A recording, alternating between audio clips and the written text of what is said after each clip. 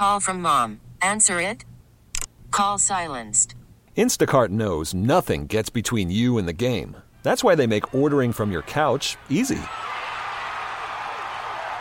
Stock up today and get all your groceries for the week delivered in as fast as 30 minutes without missing a minute of the game.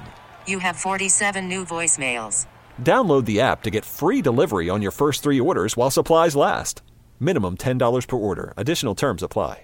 Here's Mary Dixon. A study out of the University of Chicago puts a price tag on Cook County's flawed property assessment system, $2 billion, if you count the value shifted from rich property owners to lower-income homeowners.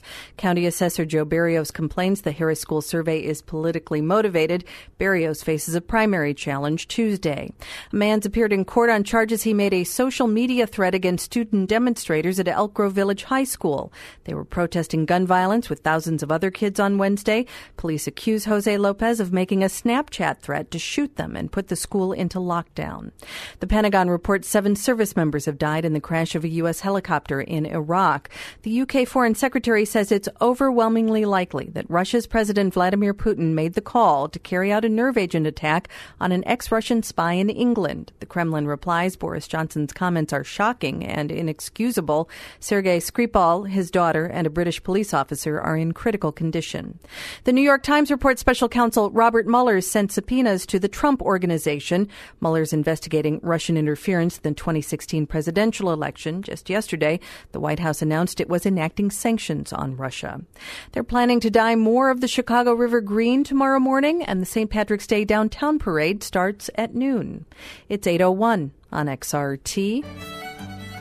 This morning, DePaul's number 5 Lady Blue Demons host the number 12th Oklahoma Sooners in the women's NCAA tournament. In the men's, Loyola upset Miami. Go, you Ramblers! And play number 3 Tennessee tomorrow. Bulls beat the Grizzlies 111-110, and the Blackhawks lost in Winnipeg 6-2.